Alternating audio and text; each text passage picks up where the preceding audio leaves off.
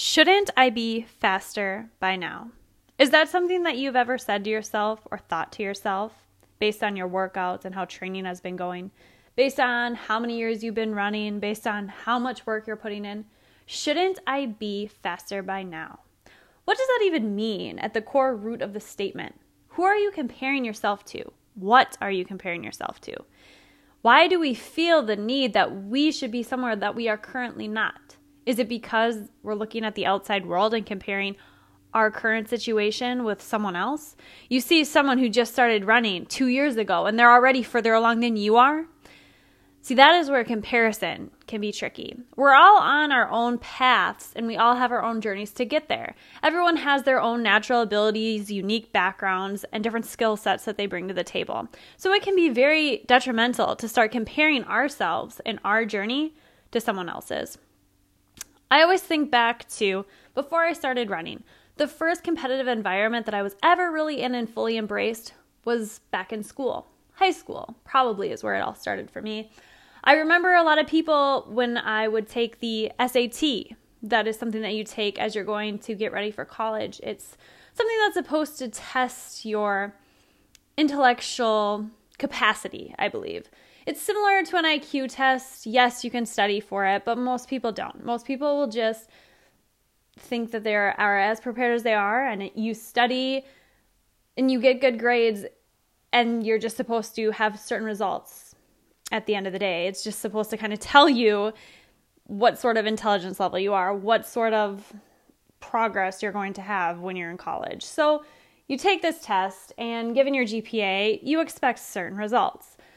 I was always a student who worked very, very hard to get good grades. I assumed that most people also worked very hard until I got a little bit older and I realized that some people didn't have to work at all and they still got better grades than me. I was someone who usually got a 3.6, 3.7 GPA. Even though I studied and wished that I could get a 4.0, it was just never in the cards for me for whatever reason. I was someone who would spend hours and hours after school with my head down, rereading, taking notes, studying, trying to learn. Sometimes things just didn't click with me. I felt like I worked a lot harder than most of the people around me. And I remember that became evident after I got my test results back and I received a 25, I believe was my score. I knew a lot of people who had similar GPAs to me, and they laughed when I told them what my score was. It was the first time I realized, wow, I guess I'm just really not that good at this. And it was the first time I believed that, maybe I am working harder than other people.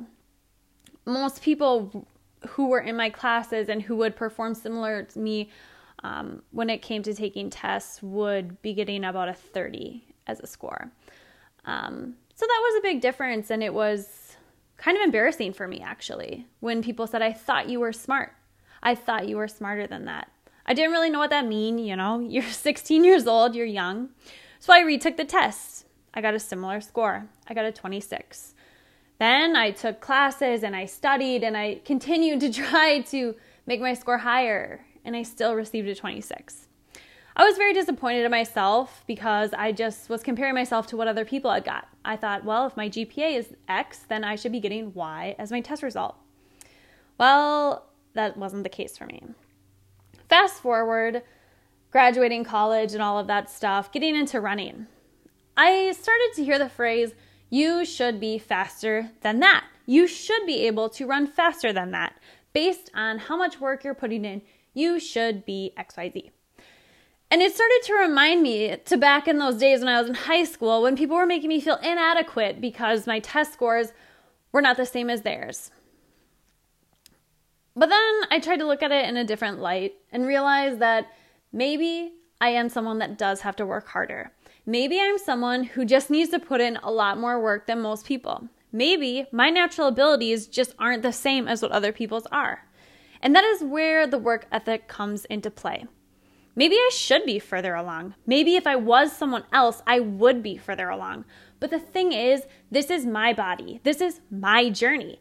And if it takes me 3 years to make the same improvements that it took you 3 months to make, then that's fine. But I'm not going to give up because it just takes me longer. I'm not going to give up because it's harder for me. I'm going to continue to work. I'm going to continue to hustle, and I'm going to make my dreams come true. So you have to really think about what the reality would be if you decided, you know what, this just isn't for me. Are you just going to give up every time something is harder for you than it is for someone else? Absolutely not. Because the alternative to that, the alternative to just giving up because it's harder for you than it is for someone else, is just never achieving anything. I mean, you're a better version of yourself if you just chase after it and go after whatever it is. If you do nothing, then you just kind of give up on yourself completely. I really admire people who have to work a lot harder than others to maintain that same status. People who are naturally talented are great. It's fun, they're inspiring, they're motivational at times. They make you dream big dreams because you can see the progress that they're having in such a short period of time, and you think, wow, what if that could be me?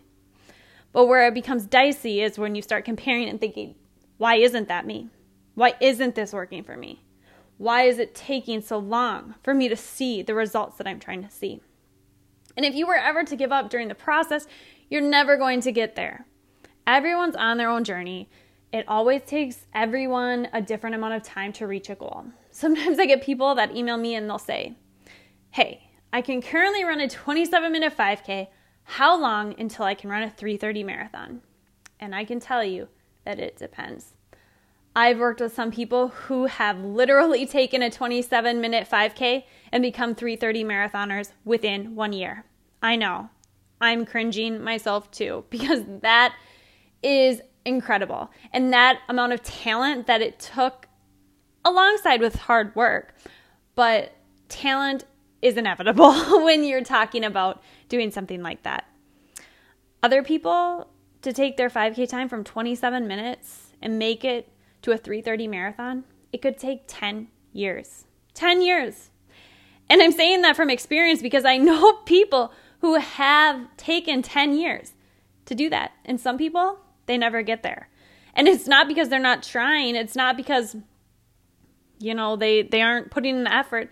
It's just because they reached a limit and then their body started aging. We only get so many years to live. And that's the thing. If you give up on your dreams and you're 30, if you give up and then you want to come back to them, 5-10 years down the road, you don't know how many years you have left. So every time that you just give up, every day that you give up, every week that you give up, you're giving up time. No one of us knows how much time that we have on this earth. And so it is just ludicrous to give up any time, any day, any month on a goal that you're achieving. Of course, there's things that come up. Illness, grieving, all of these things. There's so many things that pop up. But if you're just sulking in your own, it's taking me too long, I'm going to give up. Don't do that. Everyone's on their own journey. And just compare yourself to yourself. Compare yourself to where you were yesterday. And just know that even if you are in a comeback, I had comebacks, man. After pregnancy, boy, did I have comebacks. It was very difficult for me coming back from pregnancy. Before I was pregnant, my PRs were 18:36 in the 5K, which is about 6-minute flat pace. I had ran a 1:28 half marathon, so 13.1 miles at 6:44 pace. And a 3:14 marathon, which is 26.2 miles at 7:25 pace. To give you an idea of where I was about 2.5 months after giving birth, I did a 2-mile time trial. I had been running for about a month and a half at that point, so 6 weeks back. I ran throughout almost all of my pregnancy. I was very active. But at 2.5 months postpartum, I did this 2-mile time trial, and I could not even run 35 seconds per mile slower than my marathon PR pace. And I remember thinking, oh my gosh, I am so out of shape. Only comparing myself to where I used to be. I remember thinking I would never, ever get back to the place that I used to be. I would feel sorry for myself often because I would look at other people and I saw other people who gave birth after me who were already back to the paces that they ran pre-pregnancy. They were already back. I knew people who threw on their jeans 1 week postpartum and they buttoned up. Nope, I was still lugging around an extra 10 to 15 pounds at 3 months postpartum. That is my reality. Just wasn't super easy for me. And I really had to claw my way back. And it was very discouraging at times because when I tried to compare myself, I just couldn't find the motivation. And so instead, what I had to do is realize, you know what? What is the alternative? The alternative to not trying would be giving up. And what would I be if I gave up on myself? I just could not stand the thought of that. I thought anything, any progress that I make, any even just maintenance that I have would be better than doing nothing, you know? And that's really what you need to be comparing yourself to. That should be the only comparison that you ever make. What is the alternative if you give up? Never give up. You know, that was back in January of this year. Fast forward to August. 8 months later, I ran it. Well, fast forward to July, actually. So 6 months later, I ran an 18:49 5K. That is 6:05 per mile. For 3.1 miles. I was seconds off my lifetime PR that I had set years ago. Never in a million years, if you would have told me back in January of this year when I was struggling to run 35 seconds per mile slower than my marathon pace, would I have ever thought that I would be where I am now. But the thing that kept me going was knowing that if I just continue, maybe I can make progress. Maybe I can just inch a little bit further. And that should be your motivation. That should be what gets you out the door every day. Maybe if I try, maybe I can make it a little bit further. It shouldn't be these monstrous goals that you're staring down at, like, well, I need to hit XYZ time. If I would have thought that every day, if I would have hopped on that treadmill every day that winter and thought to myself, you need to get back into 3:14 marathon shape. You need to be able to run miles at 7:25 pace. That wouldn't have worked for me. No way. I would have thought 7:25 pace. Are you kidding me? I couldn't even do that for 1 or 2 minutes. And that was hard. That's why I just had to throw it behind me and say, you know what? That's in the past. That happened. Yep, I did that. But that is not helping me now. What will help me now is thinking if I just give it a little go every single day, maybe in a few weeks I can look back and run a second per mile faster. Or maybe in a few weeks I can still run the same pace. Because you have to think, what is the alternative? If I would have sat around and done nothing, guess what? I wouldn't have lost the extra 10 to 15 pounds. I wouldn't have gotten back into shape. I probably would have packed on extra weight because I love food and I love just sitting around, you know, and I just wouldn't be happy. You know, the things that make you happy are when you can see real life progress that go on in your life, where you can see and reap the joys of all of your hard work. When you put in the hard work, it can be difficult day in and day out. You wonder, what are you doing it for? Sometimes you question yourself. But when you look back down the path and you think, oh my gosh, 6 months ago, I was not able to do what I'm doing today, that is when it feels great. That is when you can look back and say, you know what? All of those mornings that I didn't feel like doing this, all of those days where I woke up and thought, what is the point? It was all worth it. And that is what will keep you going. That is the momentum that you need to use. A lot of people ask me, how do you stay motivated? And that is the only way that I ever stay motivated. Any other way of thinking just doesn't work for me. So I hope that this was useful for some of you. And I hope that maybe this resonates with some people, because I know a lot of people, they work very, very hard at this sport. And it always breaks my heart when I see someone exit the sport of running, because I wonder, what was it? I mean, I understand injuries and all those things, but sometimes it's just a mental burnout. And I see it happen a lot with kids, not necessarily kids, but college students. After they compete in college, they just kind of fall off. And that's always really sad. It's like, what caused you to just flip a switch? And I think because It is so cutthroat and competitive for some people.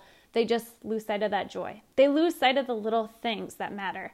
And so what's really important to understand is this is a lifelong sport. And if you want to continue to enjoy running and enjoy this sport the way that you're enjoying it now, or the way that you used to enjoy it maybe a couple years ago, you just need to get back to the basics.